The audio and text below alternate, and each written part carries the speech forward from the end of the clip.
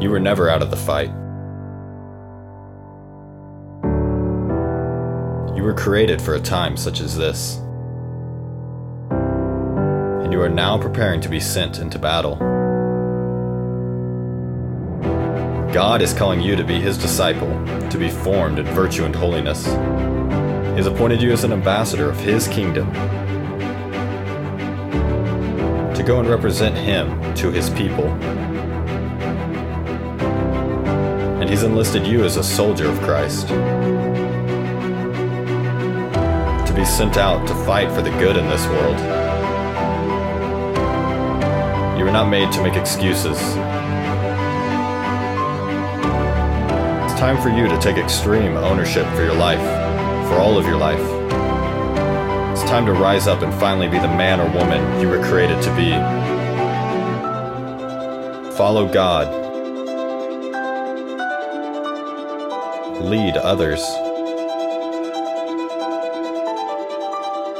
And never surrender. It is time to begin seeking excellence. What's going on, everybody? Welcome to the Seeking Excellence podcast. I'm super pumped today to have my new homie, Manny Gonzalez, with me today. Manny, how you doing? I'm doing good, man. I'm super pumped, first of all, to be here. Praise God we're here. Guys, I wish you could see the process, the struggle of getting this to happen, and like also just logging on in the camera. But dude, we're here. The Lord is good. We're going to get into this conversation. I'm super excited to just be here, guys. And Nathan's awesome, man. I'm excited to just share in conversation with him and with all of you, his listeners. So it's going to be good. Absolutely. I'm excited. You know, Manny's committed to being or breaking the record for most curse words from a guest. So we're looking forward to seeing that happen here today. No, Lord, hold me back. No cursing. We're going to do this. No cursing, man. I love it. We're going to do it, man. Okay. Allowed, but not required. That's right. Yeah, exactly. That's right. Allowed, but not required. He said it's allowed. He sent me like this outline where he was like, it's allowed, but not required. And I was like, dude, that's dangerous. You open the space, Nathan. You open the space. So we're gonna challenge ourselves, though. We're gonna challenge ourselves today. I love it. So. Yeah, we'll try to avoid it today. That's a good goal. Well, I'd love to just kind of start, with a little bit of an overview of your life. Similar to what we were just kind of talking before this. I don't feel like I know a lot of the personal details of your life. Know more about kind of the ministry work that you do today, but would love to hear, where you're from, your kind of either conversion or reversion story, and your journey with the Lord, and obviously like what you're up to today in your life. Yeah. Thank you, Nathan. Guys, God is good. My story is not a perfect one. It's very messy. But the Lord has just like taken the crap from my past, from the sin that I lived in, the sin that I'm still currently struggling with. And He's just like used it as fertilizer to really make something beautiful and good, and like really just a garden of His glory, like through like the just mess of my life. And I'm excited to share that with you guys. So I was born in Dallas, Texas, born and raised, Southern boy all the way, which surprises people, I guess. I don't know why. Everyone's like, you don't look like a Texan. I'm like, I don't even, like, what am I supposed to do? I have like cowboy boots and a Trump hat. I'm like, I don't even know what that's supposed to mean. That's hilarious. Yeah, man. But I was born in Dallas, Texas, to a very Catholic family, cradle Catholic. Both of my parents were actually very involved in our parish at home. My dad was a catechist for like 15 years. He taught the RCA program. So he initiated people into the church. So the reason I give this background is to just say that, like, growing up, I was brought up on the faith. I was brought up on the sacraments. I was taught very well who Jesus is, but I didn't know Him personally.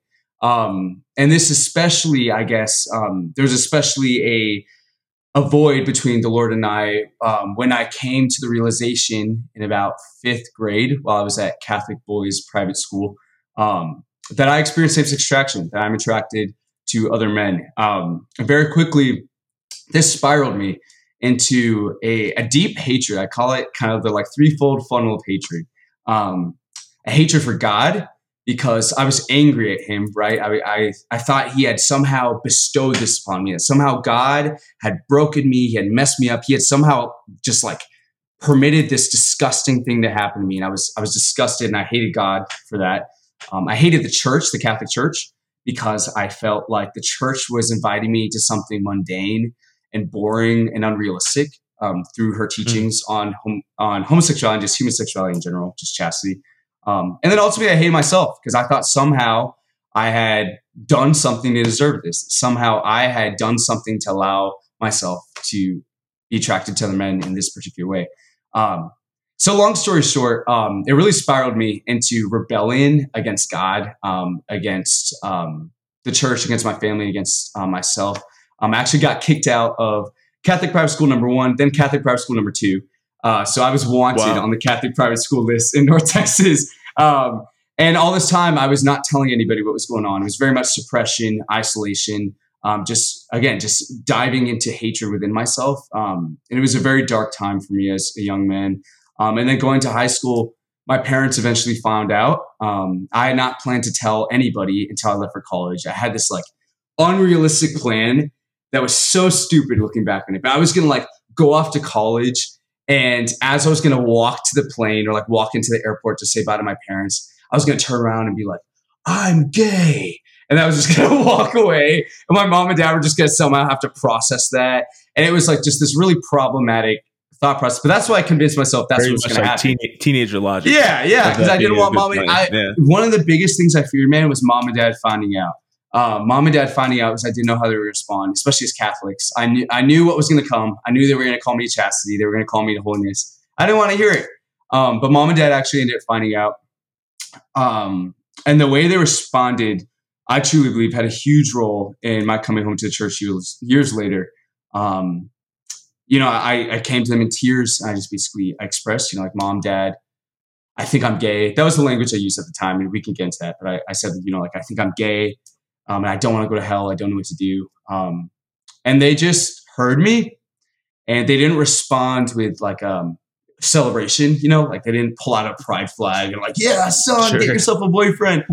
But they also didn't, condemn necessarily and tell me, like if you, like pull out the catechism and slam it in my face, but if you don't do this, this, and this, you're going to hell. They didn't say anything actually.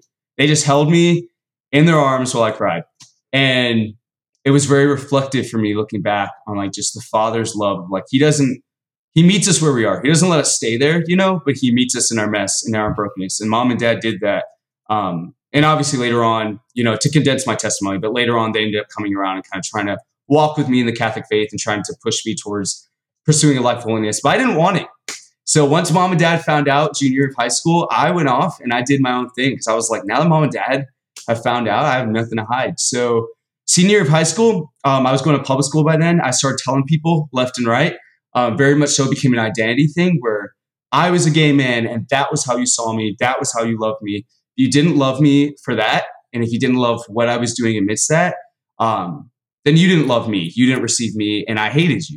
So by senior year, I was having boyfriends. I was sexually active with guys. I started a gay alliance club at my high school. And it was just like full on blown in high school. And then 2 years of college, my first 2 years of college were community college in my Texas hometown.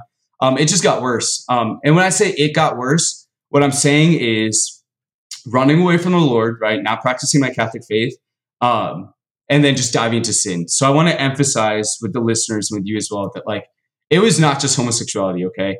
Like I was in a plethora of sin. Like I was selfish.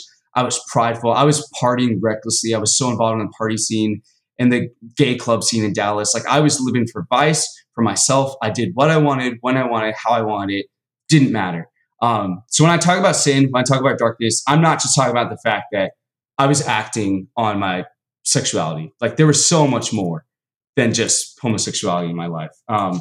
What's so beautiful about Jesus is he was there amidst all of that. Like I know looking back, Jesus was still so patiently, generously, just like amidst the crap that I was in. And just, it's such a prodigal son story of like Jesus was sitting at the doorstep, patiently waiting. Like Father was like, I'm here and I'm ready whenever you want to come home. But that took a little bit.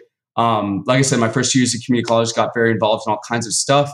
All the while I was still going to mass, which I've repented since then, but still going to mass, still trying to balance this like Hannah Montana kind of esque, like best of both worlds. Like, oh, I'm going to be Catholic, but I'm also going to go off and like sleep with dudes and like party recklessly and do all this, live this very earthly, fleshly life. And Nathan, I would love to tell you that I was miserable, But the reality is, man, whenever I tell my story, I'm just straight up that sin feels good. Like if it didn't, man, we wouldn't be committing it. Right. Sex, whether it's in the proper context or not, it feels good. That's why so many people commit it outside the proper context. Most people commit it outside the proper context. Like partying felt fun, you know, like at the end of the day, I'm not going to sit here and lie to you and be like, oh, I was so miserable. I hated my life. You know, I kept doing it, but it's like, no, like I had fun. I liked what I was doing, but I wasn't at peace. Like truly there were moments of happiness, but they were fleeting. Because there is a difference we know as Christians between happiness and joy. Happiness is earthly, it's fleeting, It's temporary. But joy has a name, and it's Jesus Christ. And I did not know joy. I did not know Jesus. So yeah, was I not miserable? No. But was I at peace? And was I satisfied? I wasn't. And Jesus, just being the generous God he is, again, trying to condense my testimony for time's sake. But back in summer of 2018, I had this moment with Jesus where it's really dramatic, but I'm Latino, so he knows I'm dramatic, so he got to talk to me in a really dramatic way, right? God speaks our language. And so one night I was sleeping and I received from the Lord this this image. I was woken up from my sleep and I received this image of, it was like my heart, and it was in this dark body of water. And it was like this heart of flesh, and it was sinking really, really quickly.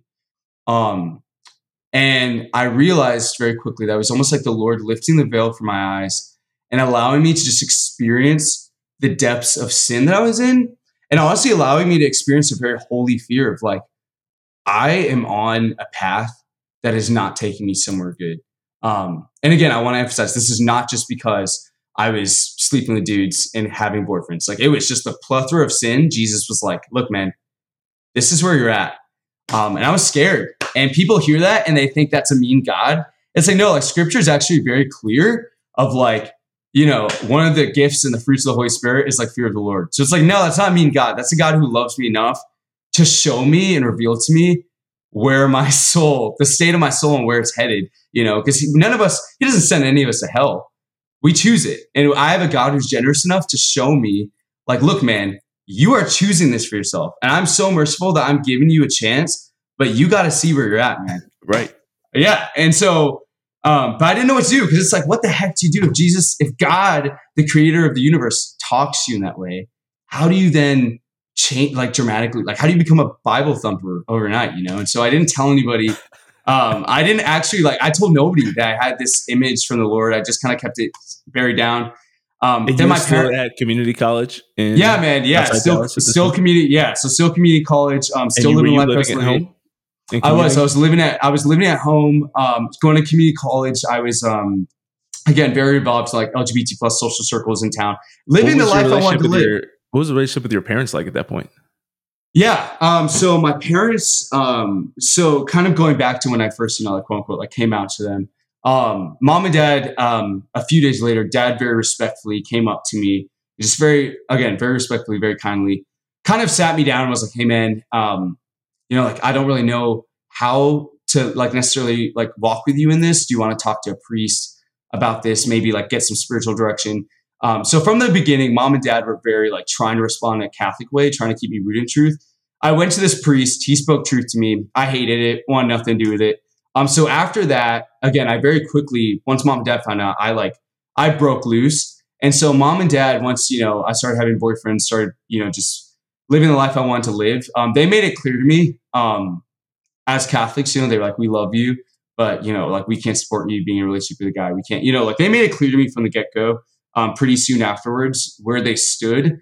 But one thing mom and dad did really well, I'm very thankful for looking back. And I think it's the way all of us should respond is they made it clear to me. And then that was it. It wasn't like hey, every time we talk, I'm going to let you know that you're sinning and that you're going to hell if you keep this up. You know, it was like it was like mom and dad made it clear from the get-go, and they made it clear, like, if you got questions, if you ever want to talk to us about this, if you ever want to hear our thoughts as Catholics, the space is open. But from then on, it was just like, all right, we made clear to you what we think. You made clear what you think. Now we're just going to do our best to love you amidst all of this. And so that's how they were. And so through really that, yeah, man. So it was definitely a response of grace. And mom and dad, whenever I'm interviewed, whenever I give talks, they always like to emphasize, they tell me all the time, like, Emmanuel, like that's what they call me, Emmanuel. Emmanuel, like, make sure you emphasize it was not like, because whenever I tell my story, people are like, oh my gosh, your parents are such saints. They're such, and mom and dad always, humbly like to emphasize, like, it was hard, like it was hard for them, and they suffered a lot through that, just like the reality of their son leaving the church. And, but what was beautiful about them was they never let me see that. I never had to see mom and dad crying, or, they never made it obvious to me, because that would have made me feel crappy, of like, you're such a failure. You're like, you're not living the Catholic life. It's like that would have, and mom and dad were such humble, silent sufferers. Like, they prayed and they suffered and they fasted silently for me. And here we are now. So that's awesome. Do you have siblings, or do you have siblings? I do. I come from a big old Catholic Latino family. There's 6 of us total, and then my mom and dad. So it's 8 of us, including mom and dad. I'm kind of the middle baby. I have older sister, older brother, and then 3 younger brothers. Gotcha. So, wow. Yeah, so okay, but yeah. So jump back. You had this powerful experience. No, you're okay, Brett. No, you're okay, Brett. I love talking about my family. They're all good, and I love them a lot. So, but basically, long story short, summer 2018. I had this moment with the Lord. He revealed himself to me, revealed to me where I was at. I didn't know what to do with it, so I didn't tell anybody. Eventually, it kind of ate me alive, because once God talks to you, how do you ignore that? And so mom and dad very respectfully sat me down, kind of asked me what was going on. And I told them, like, I think God spoke to me. I don't know what to do. And so they tried to push me to get to like youth groups, they really tried to equip me to try and turn my life around, quote unquote. And I hated it, man. I tried the Catholic thing for a couple of weeks. I tried the chastity thing. I was like, dude, this sucks. And summer of 2018, I made a conscious effort, after the Lord revealed his face to me, to look him in the eyes and be like, I don't want anything to do with you. And I want to do what I want to do despite what you've revealed to me. And so that's what I did. In summer of 2018, I lived the most wildly, the most promiscuously, the most worldly life I think I lived. I started exploring churches outside the Catholic Church that would affirm me in the life I was living. So that would tell me, because I want to compromise. I was like, all right, I want to be told I can sleep with men, I can have boyfriends, I can get drunk every night, whatever. But at the same time, I can still be, a disciple. I want a church that could tell me I didn't need to strive in all areas of my life. And so I looked, I searched, and I just knew deep down that the fullness of the truth was not being given to me. I don't at all hate or give any remorse. I don't at all remorse those brothers and sisters who, I went to their churches. They were all very welcoming. I don't look at them with, disgust or with judgment, because I believe a lot of them gave me what they had, or what they thought they had was the fullness. But I knew it wasn't. And so, and then just October 2018, it happened again, where Jesus, very dramatically, because he knows I'm a dramatic man, he spoke to me. This time it was very clear. He said 2 things. The first thing he said was like a desperate, like a father, like, son, I need you, come home. And then the second thing I heard was, time is running out. And so that night I made a promise to Jesus. I was like, I don't know who you are. Apparently Chris Tomlin says you're a good father. I don't know. Thank you. I love that one. That one always lands. I'm like, yeah, thank you, Lord. I was like, I don't know who you are, but everyone says you're really good. So tonight, you better show me that you're good, or I'm going to give the rest of my life to making sure people know you are a fraud, you're a liar, and making sure people don't follow you. And I don't know, I think that was the first real, raw, just prayer that I ever prayed in my life. And Jesus heard. He's clear, that he's faithful. And that night, things slowly started shifting in my life. Some desires of mine dropped instantly. So like my desire to get like recklessly drunk every night, it was like I had no desire for that anymore. My desire to smoke things was like dropped like that. Like some of these desires started dropping, which allowed my reversion to slowly happen. It made it easier. The Lord equipped me to that. But I was still attracted to men, and I still am attracted to men. And that's a whole other, conversation in itself of like whether, like, do you think, your attractions will stay for whatever. But here's how I look at it: is at the end of the day, I believe that the Lord allowed and still allows me to carry this cross and to have this experience of same-sex attractions, because he knows that this is the one cross, the one thorn in my side that is just heavy enough, that is just enough to keep me at the foot of his cross, to keep me begging each day for just grace and mercy. And this is what's sanctifying me. So that was October 2018. And by the grace of God, I celebrated 4 years this past October. So it's been a little over 4 years, more like almost 4.5 years, I guess, by the time this airs, since my reversion.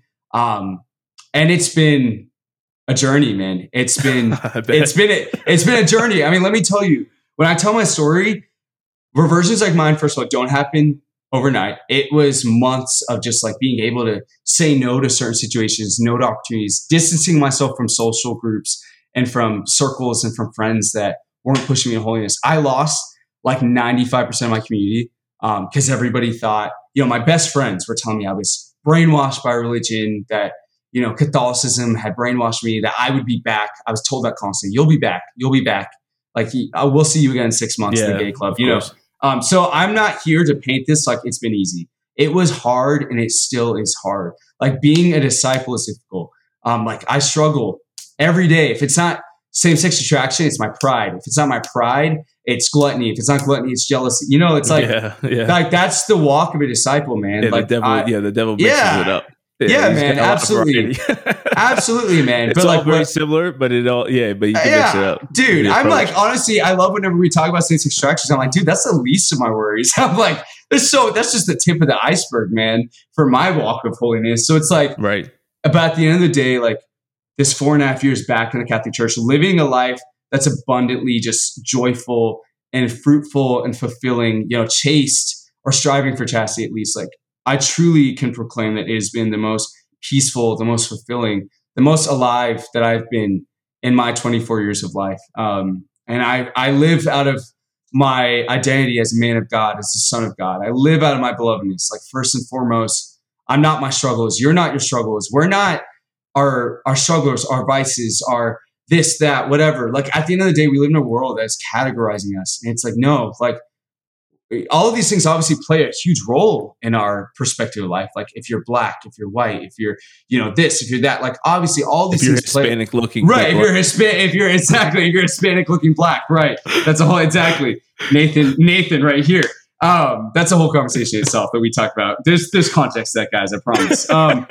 But yeah, at the end of the day, it's like, but first and foremost, like the enemy, I truly believe is trying to distract us from who we are at our core, which is like sons and daughters. And so like I live out of my belovedness. I live as a man of God, as a son of God.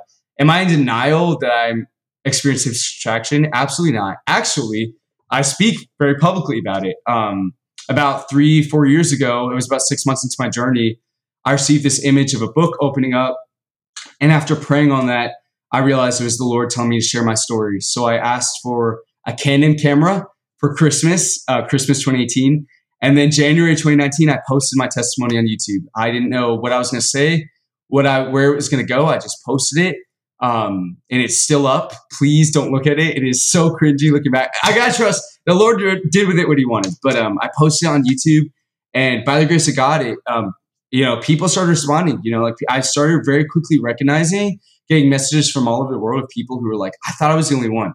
Like I thought I was the only man, the only woman who wants to live a Christian Catholic life, who wants to live a biblical life, in regards to my sexuality. But I felt like I had no one who understood or who could support me in this and walk with me and pray with me. And so I started making more videos. Ministry online started growing. Eventually I started a blog site called What a Beautiful Cross. And since then, it's just kind of blown up, where by the grace of God, it's become a public ministry where I've been blessed to be able to speak all over the country, all over the world. I've been supported by, like Jason Evers Chastity Project, by bishops, by Focus, Courage International, Catholic News Agency, all these different beautiful ministries in the church. And the reason I bring this up is not because of the acclaim, not because of, what are the names. Like, it's not about that. The purpose is, though, I'm here to tell you that if you experience same-sex attraction in the church and you desire to live a holy, chaste life, or if you know someone who does, like, you are not alone. Like, I've met thousands of Catholics and Christians over the 3-4 years being in public ministry that get it, man.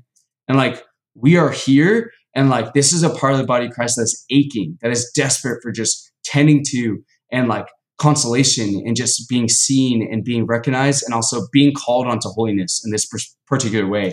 And so by the grace of God, I'm able to just give my life to that as of now. Just being able to be a vessel and a voice. And yeah, the Lord is good. All glory be his. And here we are now, sharing the gospel and sharing the good news on your show. And I'm super blessed and humbled that you have me on. And Yeah, I'm excited to have this conversation with you, man. So Lord's good. All glory be his. So that's awesome.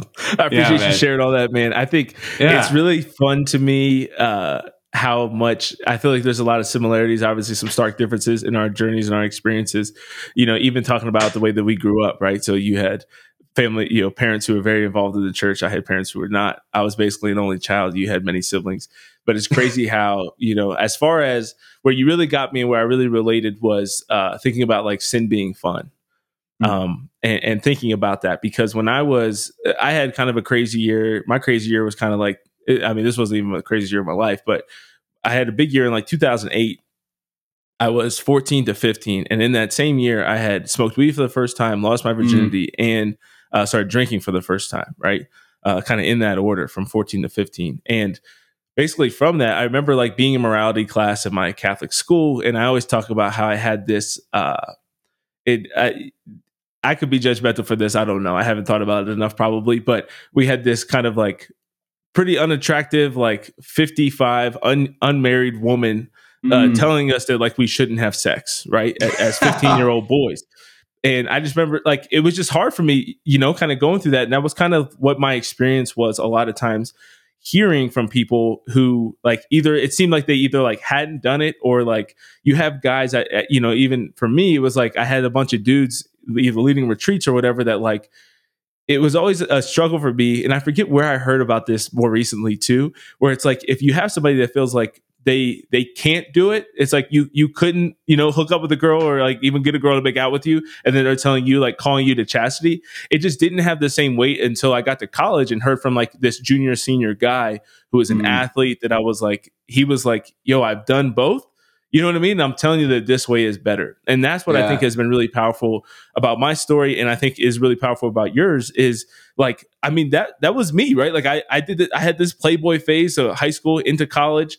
And it was like, it was really fun. I enjoyed smoking weed. I enjoyed, turning up. I enjoyed, hooking up with different girls. Like I thought it was really enjoyable. And I think it's really powerful to say, but what was better than that and what I learned was better than that over time, and it took a lot of time to shift away from that, is this relationship with the Lord, is, holiness, is joy, not just happiness, right? Because even when it is fun, you still do have that hangover the day after where you realize, you've used people, you've hurt people, you're being an idiot with your own life. And for me, it kind of was this call to excellence where I was like, yeah, I'm kind of, I'm good at this, for what, kind of the stereotypical Black athlete lifestyle is supposed to be like. It's like, yeah, I can do that. But I was like, but I feel like there has to be more to life, right? Like, I feel like this can't be it. And I was kind of in a similar way to you where I was going to mass that entire time, right? Like because I was a convert, like since I could drive, since I got my driver's license, I never did not go to mass on Sunday. Right. And so like even being reckless, partying, doing all this crazy stuff, I was still going to mass. And I was just like, I was like, I'm doing this for a reason. And I'm obviously showing up and I want to have a relationship with God. And then you come to this point where I always tell people, I'm like, even if you're in the midst of your sin, keep doing the good things, keep going to mass, keep praying, because eventually you do come to a point where you realize you have to choose between the two. Amen. Right? And you're like, both of these can't happen at the same time. And you talked about that in your story in a beautiful way of like being like, okay, I'm either going to go hard in one direction or the other. But I always struggle with the people who I feel like are kind of lukewarm and are kind of like dabbling in each, but it's like, just go hard in whichever way you want to go, because then you'll realize like this is really, really empty or this is really, really fulfilling, But you gotta, I feel like, just kind of dive into whatever your life philosophy is. No, to really dude, twist it out. You know what I'm saying? Yeah, man. Dude, amen. That's literally like, that's how I see it, is even like there's people, like there are public figures or certain people in the world that I don't agree with maybe what they stand for or what they, are fighting for. But I'd rather you be like, if you're a politician, for example. Oh gosh, we're talking about politics now. But it's like for politicians, for example, it's like at the end of the day, man, it's like I would rather you be a politician who is committed to like for decades. I can go back and see that you've been fighting for the same thing consistently. Yeah. Than like for you to change your viewpoint every single election. It's like, dude, we know you're just like, it's like go hard on one side. Like it's like just go hard on what you know. Yeah. And so like, and it's like you said, I thank you for affirming, what I was saying. Like I just find it beautiful that, the more I tell my testimony, I know this is something that's why I like to emphasize it in my testimony, the reality of like especially as young people in the modern world, like, again, there's a reason why so many people are falling into fornication and reckless partying and things like that. Like, guys, it's not just because, like, obviously there is a certain sense of, in the moment, it feels good. That's what sin is all about. Like, again, it doesn't make it good, doesn't justify it, but we wouldn't be committing the sin if we weren't attracted to it because of our broken nature, our concupiscence, because of the fall of Adam and Eve, our original parents. So it's like, yeah, I mean, that was a reality that I really had to come to terms with, of just recognizing, like, okay, man, like, that happened, and the Lord allowed you. So he didn't will that for you, but he is so generous and so good with us that he allows us to experience those things in a way so that then I could understand the greatness that the church does have to offer. Because it's like, may he rest in peace, our beloved Pope Emeritus Benedict XVI. His infamous quote, like, you were not made for comfort, you were made for greatness. Like, it's like you said with excellence, like going back to seeking excellence, like your podcast name, like, the reality was, I know that the life I was living, again, I wasn't miserable, but I wasn't doing excellent. And I know that the church, coming to terms with the church and continuing to strive to live, because it's ongoing conversion, right? We're continuously being formed. This is where excellence is. Like, chastity, as difficult as it is, the reality of, like, the denial of self that it is, like, through chastity, through the church's teachings on human sexuality in all aspects, not just homosexuality, because newsflash, we're all called chastity if we're not married. And even if you're married, it's still an element of chastity. Yeah. You can attest to this. Can confirm. Yeah, exactly. So it's like, the reality is, is it hard? Yeah, guys. But, like, that's, like, difficulty and challenge. Like, that is where excellence, though, is fostered. And, like, it's just the reality of the cross, right? Like, the cross is the bridge to resurrection. Like, is it heavy? Yes. Is it a struggle? Yes. But there's a resurrection to be experienced through the cross that only can be experienced through the cross. And it's a joy and it's free. Like, that is where freedom is. It's that weird dichotomy. Just like, as humans, we hear this and we're like, oh, they sound so chained up. And so, like, there's no way they're so actually dumb. Yeah, there's no way Manny's actually happy. There's no way. I hear that all the time. Like, you're faking it. I'm like, bro, I wish I was. And you hear that from people who aren't happy. Yeah. Which is the great irony of it. You know? And that's what's crazy. But I think in a lot of evangelization efforts, we miss people like you and me 10 years ago, 15 years ago, or 5 years ago, because we hit so hard. A lot of people who haven't experienced a lot of those sins, not saying that they shouldn't evangelize by any means. I'm not saying that. But I think that they can get too heavy on the, like, sin's not appealing. You know what I mean? And it's like, no, it really is. What you really have to build up is how much more appealing some of this other stuff is. And I think the other thing we dropped big time in the church that you talked about kind of coming out of the gate when you first had the conversation with your parents is the reality of hell. And I think that for me and for you, I think for a lot of people, like, you can start to kind of detach yourself from sin, or at least kind of realize, at least start to weigh the pros and cons when you understand hell as a reality. And you can think, okay, I'm going to start to kind of maybe push away from this stuff for hell, but eventually you're kind of, I would say you kind of leave sin because of hell, but you stay with God because of heaven, right? Like, after you start to experience that, like, you want to experience heaven. So the fear of losing heaven becomes greater than the fear of hell over time. But at first, I feel like if you're pretty rational and you believe in this stuff, like, that's a pretty big motivator to be like, I should at least consider, you know what I mean? Like, what the outcomes of my actions are going to be, because that's eternity is a long time. Yeah, man. I loved what you just said. You better trademark that, because I'm going to steal that if not. You need to write that down. You need to write that down and copyright that quick, man, because I'm going to steal it for future talks. But I loved what you said. Just like, what was it that you said initially?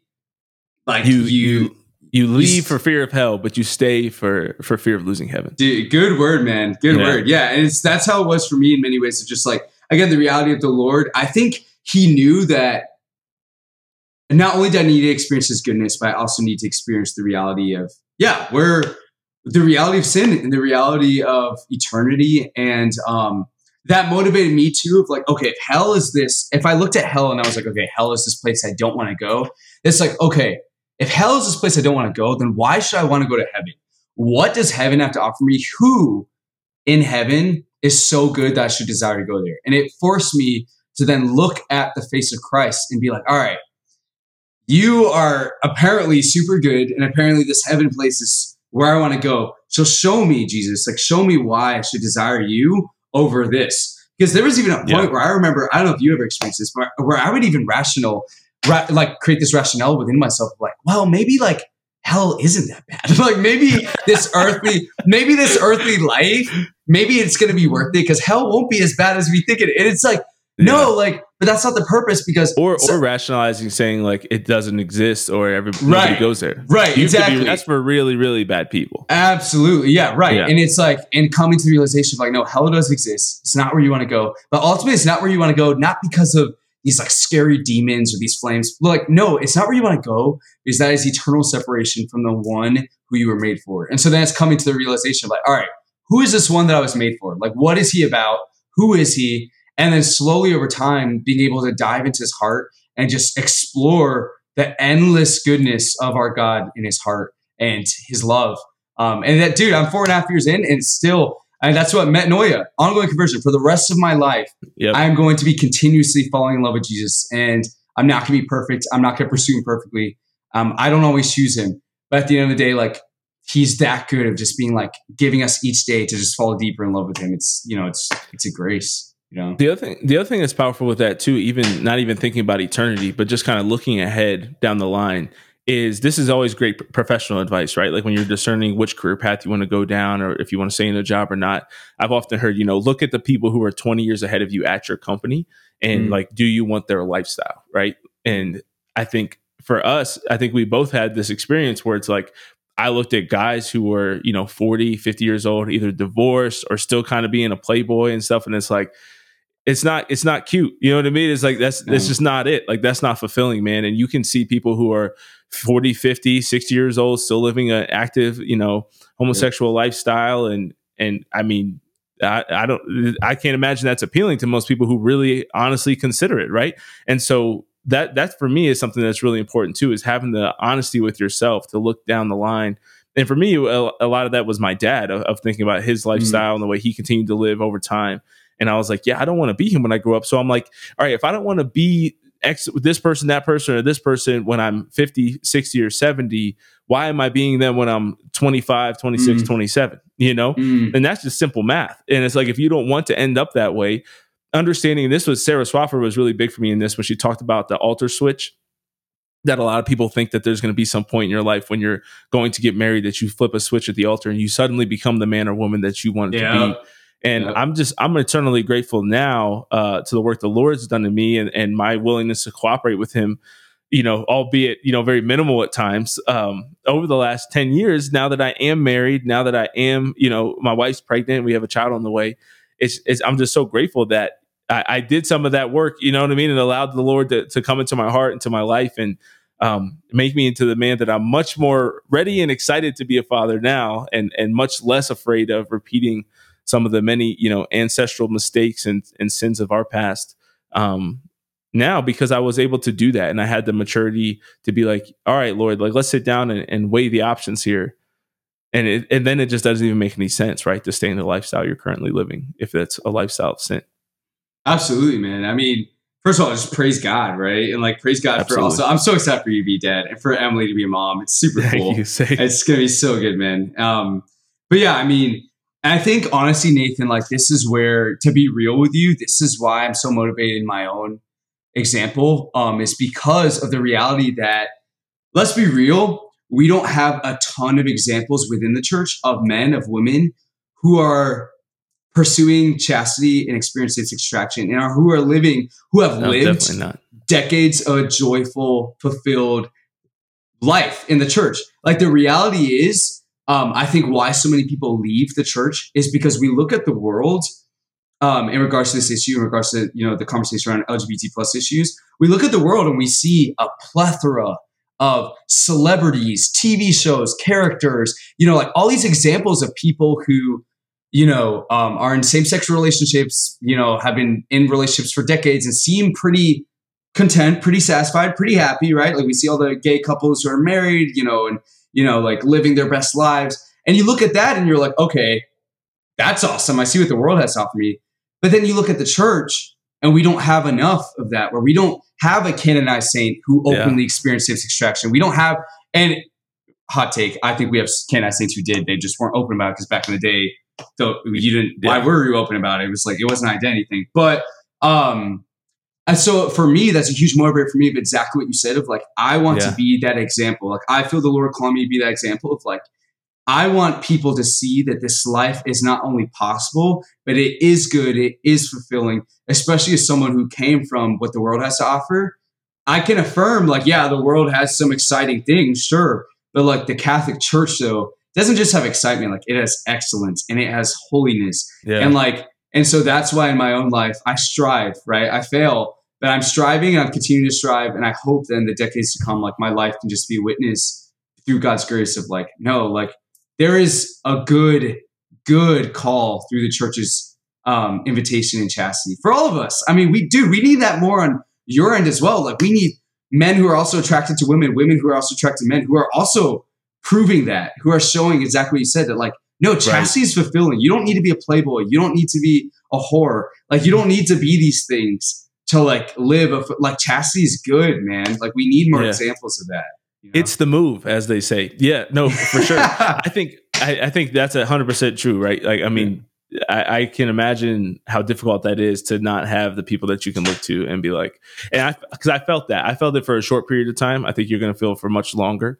For me, it was a short period of time because I grew up with just so many people were divorced. Like I didn't see a lot of like happily married older Catholic couples, you know what I mean? When I was teenager to early 20s. And then now I see it in abundance. And I'm really glad that I have that. And I'm really glad that I made the choices that I did now to be able to meet these people and see them, you know, and be like, wow, you know, it's kind of a affirmation, but I do feel like to a certain point, like the Lord called me out into it before I had really gotten to see like, are these people even happier, you know? But I kind of I always say like I started my journey really with focusing on what I did not want before I even knew what I did want. And so trying to avoid those things. But I want to ask you about the question that you read about in our outline that made no sense, that I'll try to elaborate and speak it coherently now. So I feel like whenever I've talked about this, same-sex attraction in the past, the one thing I wouldn't say pride myself is not a good way to say that. I don't know if enjoyment sounds bad too, but I'll just say I do it. I won't say what if I get enjoyment from it, but I often call people out on their BS is one of my I think strengths to see it, and then also strengths to have like the courage to do it. And I think I do it with feminism, I do it with BLM, I do it obviously with myself and things that I've been convicted on in the past. But the one of the challenges I have when it comes to evangelizing people experiencing same-sex attraction is I've often had in my conversations with people, especially people who have confided in me or told me or have been publicly, said that they have same-sex attraction, is I feel like there's this combination of wanting to both not be treated unique and like kind of as an other, and requiring or expressing that they desperately want to be treated as unique or other. And this is what I mean by that. Sometimes when homosexuality is referred to as a sin or talked about from the pulpit or in talks or whatever it might be, the complaint oftentimes is that it's treated as this kind of like exclusive other sin, right? As we're like heterosexual, fornication, adultery is like down here. And then you have like homosexuality is just like a whole different level, so damnable compared to the other ones that are kind of lighter, right? Because they're more normal. And I get not liking that, right? I definitely understand that. But then it's like, okay, well, let's just like kind of include it with all the other ones. But then I feel like a lot of times when it is talked about, even very gently, even when talked about in the same kind of realm as all these other sins, then it's like, no, it actually has to be talked about kind of on a lower level and like with much more tenderness. And it has to have like all these caveats and disclaimers.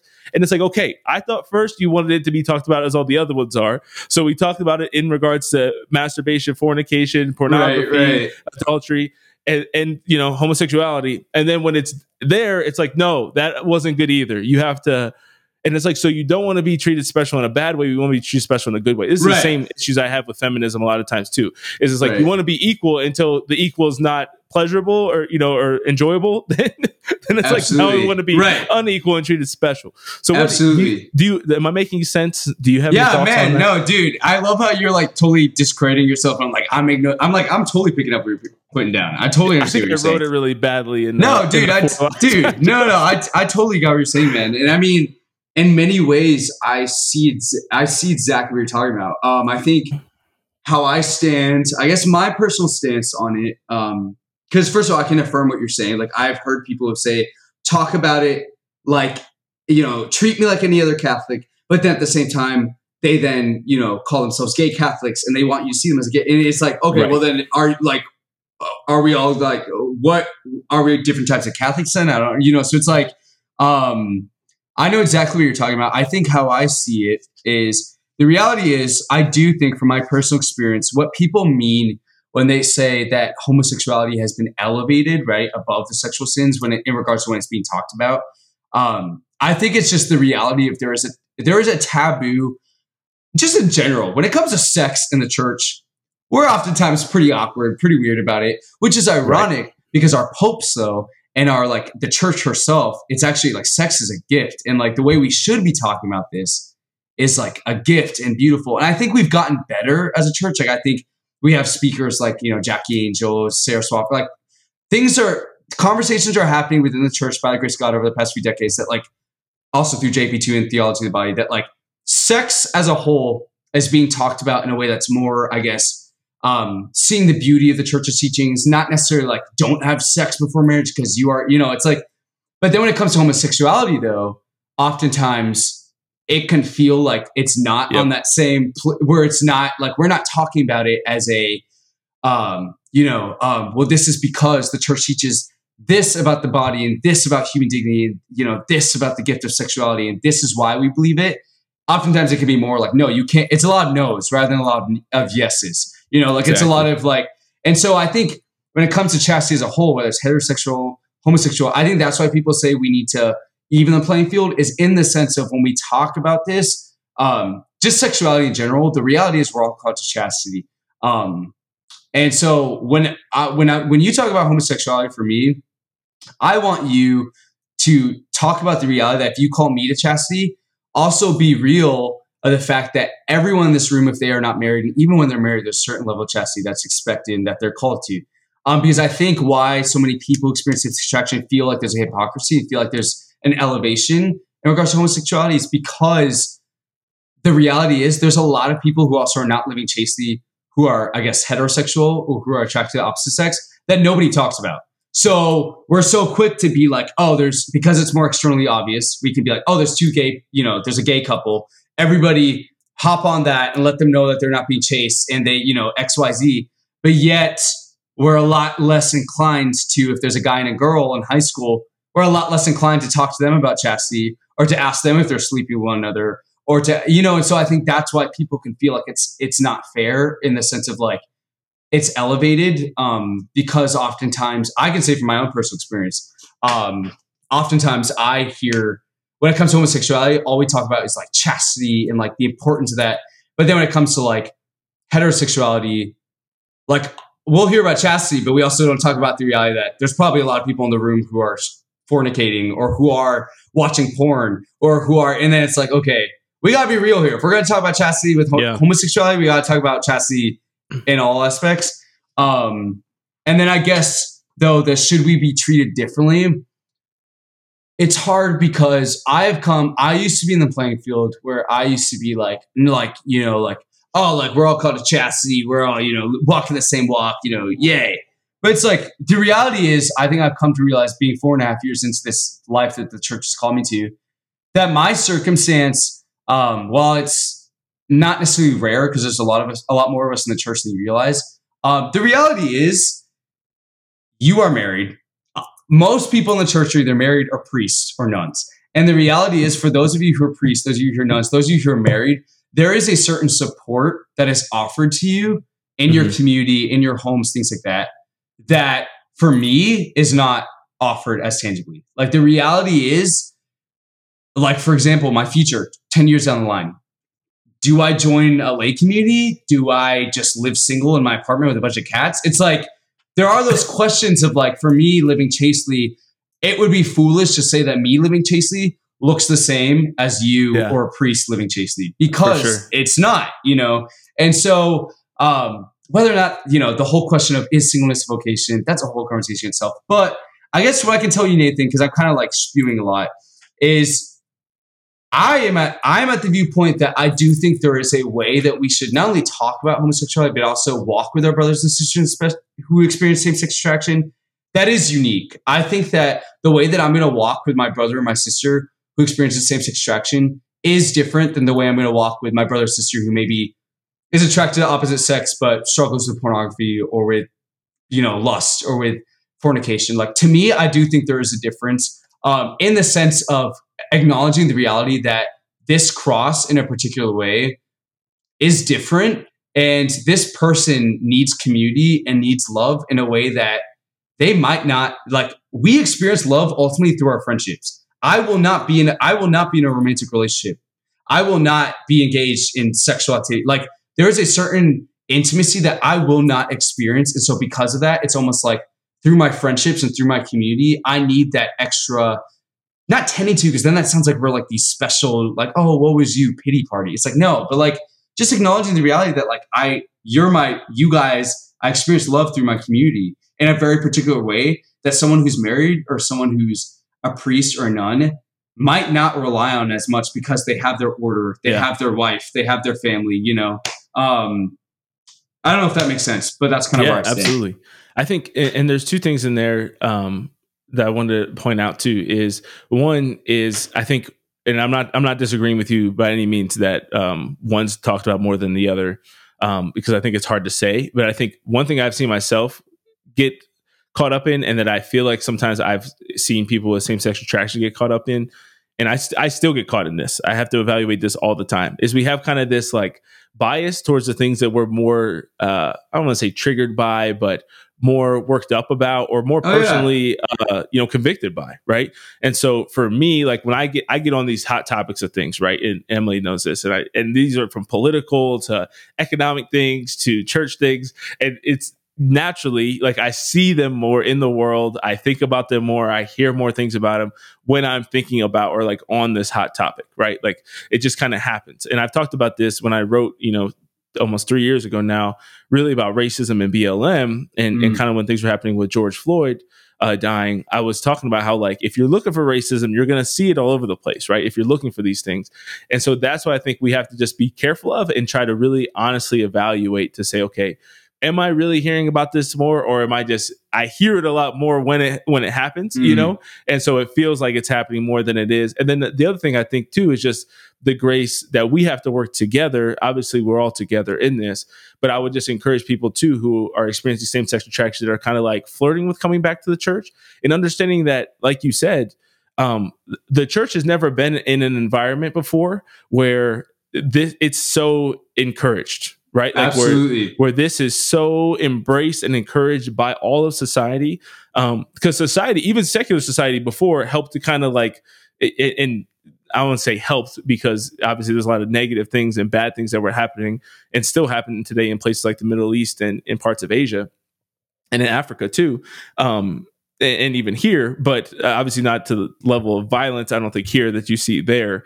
But nevertheless, what I'm saying is that the church is in uncharted territory as well, right? So absolutely. We're figuring out everything you're talking about, how do we, accompany these people and people struggling with this stuff and really do this in a loving way that still honors the truth without not just without the support of society, but with society actively attacking and encouraging all of that as well. Because when you see the Father James Martins of the world, I was reading, I don't know how much you know about Chris Damian. I was reading some of his stuff earlier today. Yeah.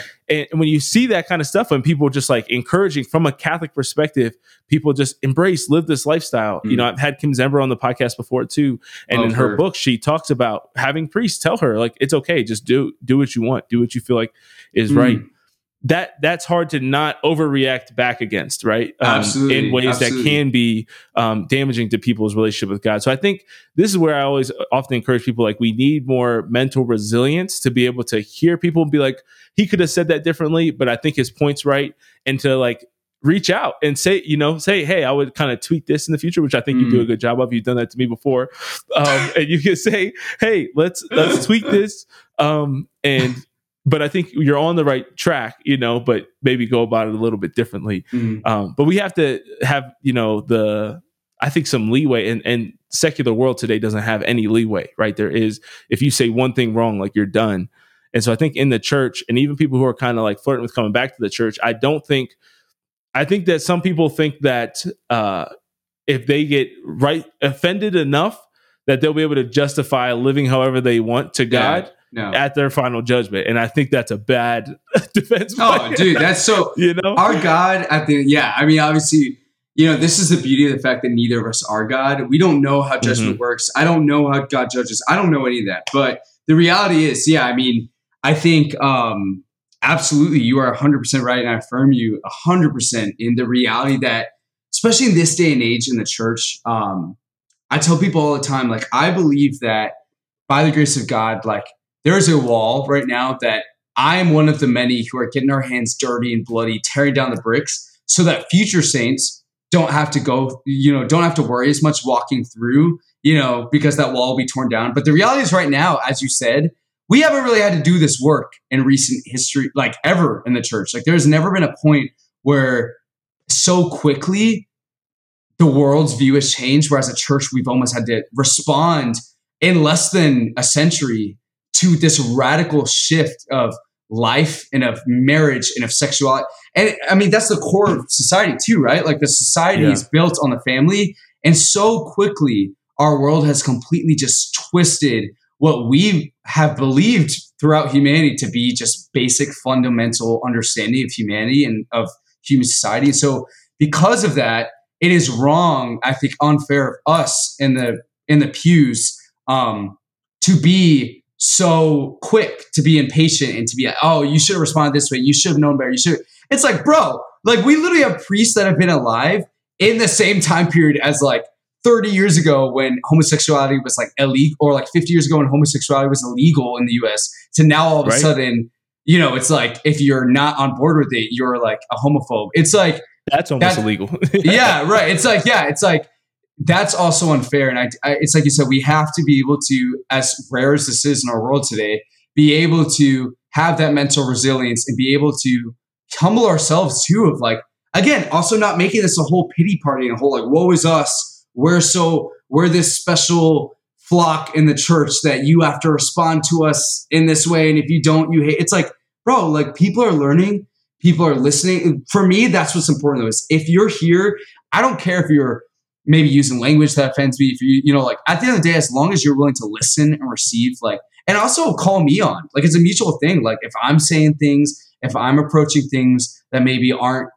in alignment with the church, or aren't the most charitable, or aren't the most truthful, or aren't the most loving, call me on. And as long as you're also in a place where you can be like, I receive you, Manny. Maybe I don't agree with you. Maybe I want to tweak this, but like what you did, like, that was awesome. Like, it's like, that is what's important. As long as we as a church are able to just be willing to listen and receive, again, not compromise. We can't compromise truth. We can't compromise church teaching. So if people are telling us we should be telling people it's okay to go against church teaching, then it's like, no, like, that's compromise. But at the same time, like, I think especially just when it comes to this conversation, what we need to continue to work on, and by the grace of God, I think the church is doing better and better at this through Kim Zember, through myself, through Courage International, Eat Invitation, all these beautiful resources that are coming up in the church.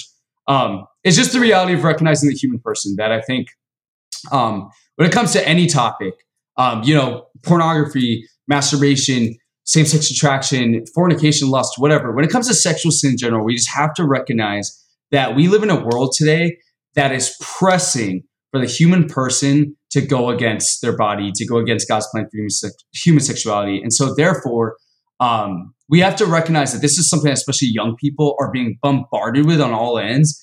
And so the way we go about this is obviously we speak truth, we speak righteousness, we uphold that aspect of love, right? Because Corinthians makes it clear, love is not love without truth.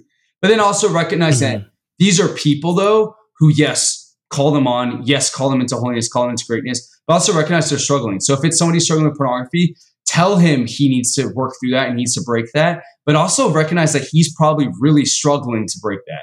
Or like if it's a guy or girl struggling with same-sex attraction, yes, call him on to holiness, call him on to chastity, but also recognize that it's hard. Like the reality is chastity is difficult, And we have to, again, we can't be complacent. Especially men, we need to call men on of like, be a man, like do this, like be a man, like do this in a way that a man of God would. But at the same time, recognize that there's a struggle, there's a battle going on. And just, I guess, being willing to accompany each other through.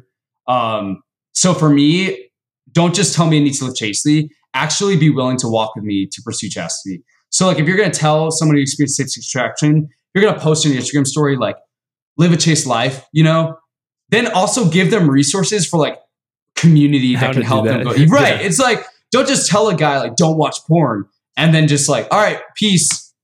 It's like, what? Like that doesn't even make like, don't watch porn. Brother, here's how I can walk with you to like try and resist, like sister, like this is how I can walk with you to resist love. Like equip one another. That's what we're here for. Be one another's sign with sirens, 100%. I love it. All right. So the last thing I want to ask you about is you kind of dabbled in this. This is one of my questions beforehand when you were talking about your story is kind of venturing off into some other denominations. You could even call them, when I was writing it down again to kind of ask you about it, I wrote down like exploring other faiths. And I was like, should I say other faiths, other denominations? And I'm like, so like a church, quote unquote, that goes so far as to like redefine sexuality, to redefine marriage, I think is a different faith. Like I think there's a deeper philosophical theological argument that you could argue there. Like probably a whole other layer there. Yeah. We don't need to argue that necessarily, but I'm curious to know for you kind of venturing out into that, like you said, I know this isn't the fullness of truth. Like, how did you know that? And like, what brought you back home to Catholicism? Because I can only imagine how difficult that must be. And how tempting it must be to just, I mean, even think of how many divorced, I know, have family members that get divorced and you can't get an annulment. And so they just start going to a different church, And so, so tell me about like what brought you back to Catholicism? Yeah. I mean, great question, man. I mean, I think honestly, Nathan, my initial response, and it's funny, this is my initial response because my initial response is the Holy Spirit. And this is what the Holy Spirit is telling me to respond. So it's funny I'm responding to you with his name. He's so like, it's just funny that he's like, say me, say me. But my initial, like what I'm convicted to respond to is the Holy Spirit in the sense of through my baptism, right? Like through our baptism, we believe like that is the first avenue of grace that we received. And the Holy Spirit really through my baptism as a child, he etched his name onto my heart. So whether I wanted him there or not, the Holy Spirit has been with me since I've been baptized. So that in and of itself, there's a certain, you can call it what you want, conscious, whatever. No, it's the Holy Spirit, actually. Don't call it what you want. He has a name. It's the Holy Spirit. He has been in the back speaking and listening. So I think automatically my initial response is, I've heard this from so many Catholics and Christians that I've spoken to as well who have had reversions similar to mine, is the reality of like, I don't know about you, but like the reality of like, when we're living a life of sin, like even if we don't want to think this, we know that what we're doing is wrong. Like we know, like as baptized Christians, as baptized Catholics, we know oftentimes that we were made for more and that, whether you had heard it from church or not, you just know. It's just like this interior, like the Holy Spirit knocking at your heart. Like, that you were made for more than this. And so I would say it's a mixture of the Holy Spirit from my baptism. I think also just the reality that I had heard homosexuality, like I had heard what the church had taught previously. Mm-hmm. Again, I had spoken to that priest. I had heard about it probably a few times through like religious education in church. So I knew what the church taught. I had the Holy Spirit on me. And I think also just the reality too of like, actually I would say those two. I would say that was what initially drew me, was the inner Holy Spirit within me kind of calling me into like, you were made for more. And also just the reality of I had prior knowledge of what the church taught. I knew that I was made for more, whether or not I agreed with it or I wanted to believe it. I think deep down, my heart knew no matter what guy I was with, no matter who I was sleeping with, what relationship I was with, I knew that I was made for more than that. And thanks be to God that the Holy Spirit is that generous that no matter where we're at, he continues to just press in and continues to remain in our heart in that way.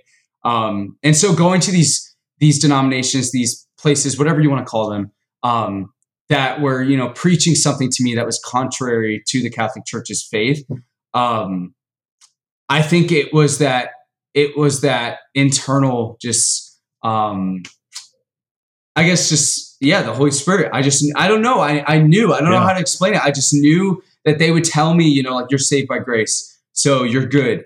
And I would just sit there and be like, but this isn't what the gospel says. This isn't what the word of God says. This isn't what the deposit of faith makes clear to us. Like, I had, by the grace of God, because of my parents, I had that prior knowledge of like, no, like God doesn't, that's not the fullness. Like, yeah, we're saved by grace, but we also respond to grace through our works, through our actions. Like there's a response. Your response matters. Yeah. Yeah, absolutely. And so I think it was just by the grace of God, my upbringing and the Holy Spirit and just the formation I had, that I knew that there was a response that was necessary. You can't just say you love Jesus Christ, but not respond. Like, it's like your words are empty if your actions in your life isn't a response that's in alignment with what you're saying.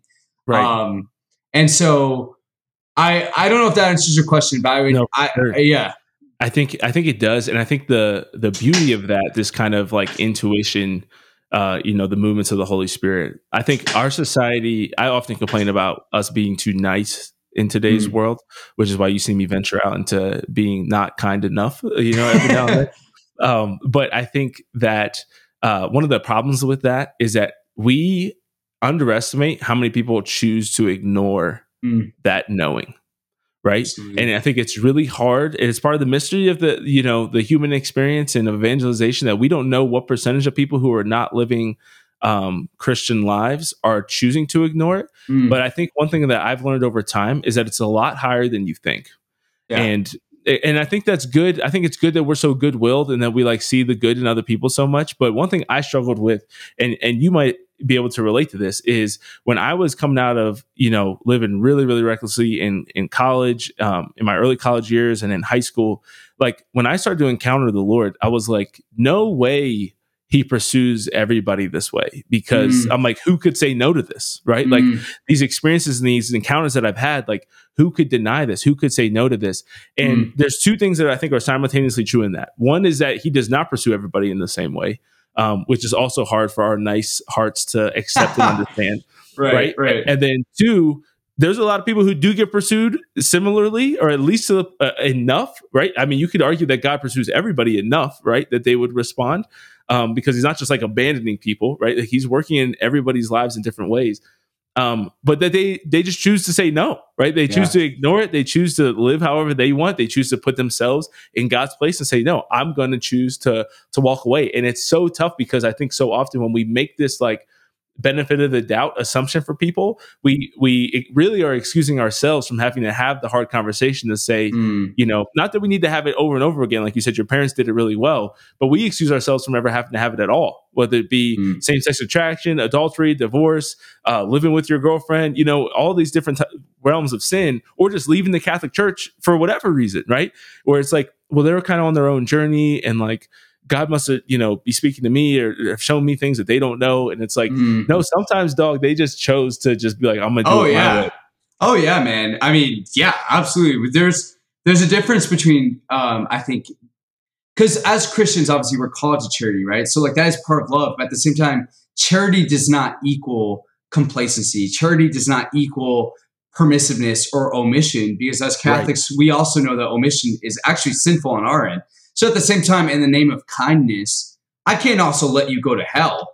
I mean, that's not kindness, because ultimately that's not loving you. Because if I loved you that much, I would actually call you upwards. So it's like just being able as Catholics and as Christians to be able to recognize the reality of what love is in its wholeness, which is truth, is charity, and be able to find that balance. And the difficult thing, though, is that I think this is where we struggle, especially in these hard moral conversations, is like, speak truth, but then like, how do I go about speaking truth, but then also being charitable? Because some people are like, well, I'm not charitable enough. And then some people are like, well, I'm not being honest enough.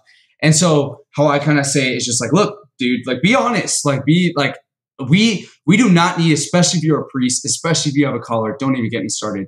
Do not tell me that you better not tell me that like it is okay to venture off from the church and to go live a life that is contrary to church teaching. That is, you are not doing your job as a shepherd, and you will be held accountable to that. Yeah. Very bad. So when I hear stories like Kim's, because like Kim and I are good friends, like when I hear stuff like that, I'm like, are you kidding me? Like, no, like as a priest, as a shepherd, especially, absolutely call people on higher. And same as lay people, we need to be calling people higher. But again, there's a way, have that invitation. Don't present it as a bunch of no's, present it as like a yes. And then if you're going to post in your story, like this is truth, whatever, then just have a second slide that says like, again, this is how you can go about pursuing this. Here are resources in the church that can help you pursue this. Don't just let it be a, here's truth, go off, do your thing. Good luck to you. Hope I see you in heaven. Like, no, let it be a, here's truth. And like, we are on this journey together. And like, you need a Simon of Cyrene. I need a Simon of Cyrene. Here's how we can walk together. Here's how we can, pursue this together. I believe that, especially when it comes to the topic of homosexuality, that is what so many people need. Is we just need, just like everyone really, we just need a Simon. We need someone who's willing to be like, hey, I want to walk with you. I want to pray with you. I don't want to just push you aside and be like, go live chastely now, have fun. Like, it's like, dude, that sucks. No wonder nobody, because like, I'll say the one thing that I think the secular LGBT plus spaces do a phenomenal job of, if we have to give them credit to something, it's just being a space where anybody can show up, except people like me. Yeah. Right. At the same time, then if I show up, I'm screwed because everyone's going to look at me like I'm crazy. But for the most part, it's like anybody can show up. That's funny. And they're like, there's an embrace. Whereas in the church, people, I think, are oftentimes hesitant to embrace because we're scared of like, again, is this omissive? Am I permitting?